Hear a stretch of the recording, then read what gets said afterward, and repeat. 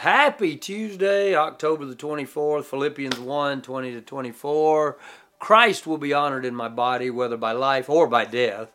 For to me, to live is Christ and to die is gain. If I am to live in the flesh, that means fruitful labor for me, yet which I shall choose I cannot tell. I am hard pressed between the two. Is Christ honored in our body? My body? That's the question that I think really needs to be asked and answered in this text. So I think when Paul encourages us in other places of Scripture to examine ourselves, that's important. Like in Matthew 7, Jesus says, "Judge not."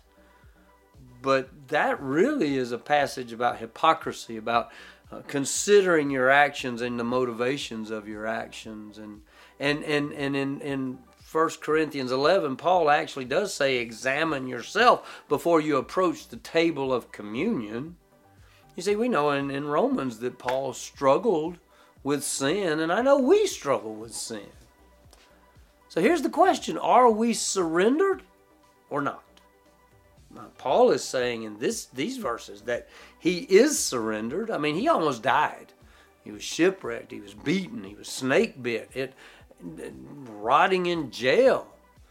You see, in our culture, American Christianity seems weak.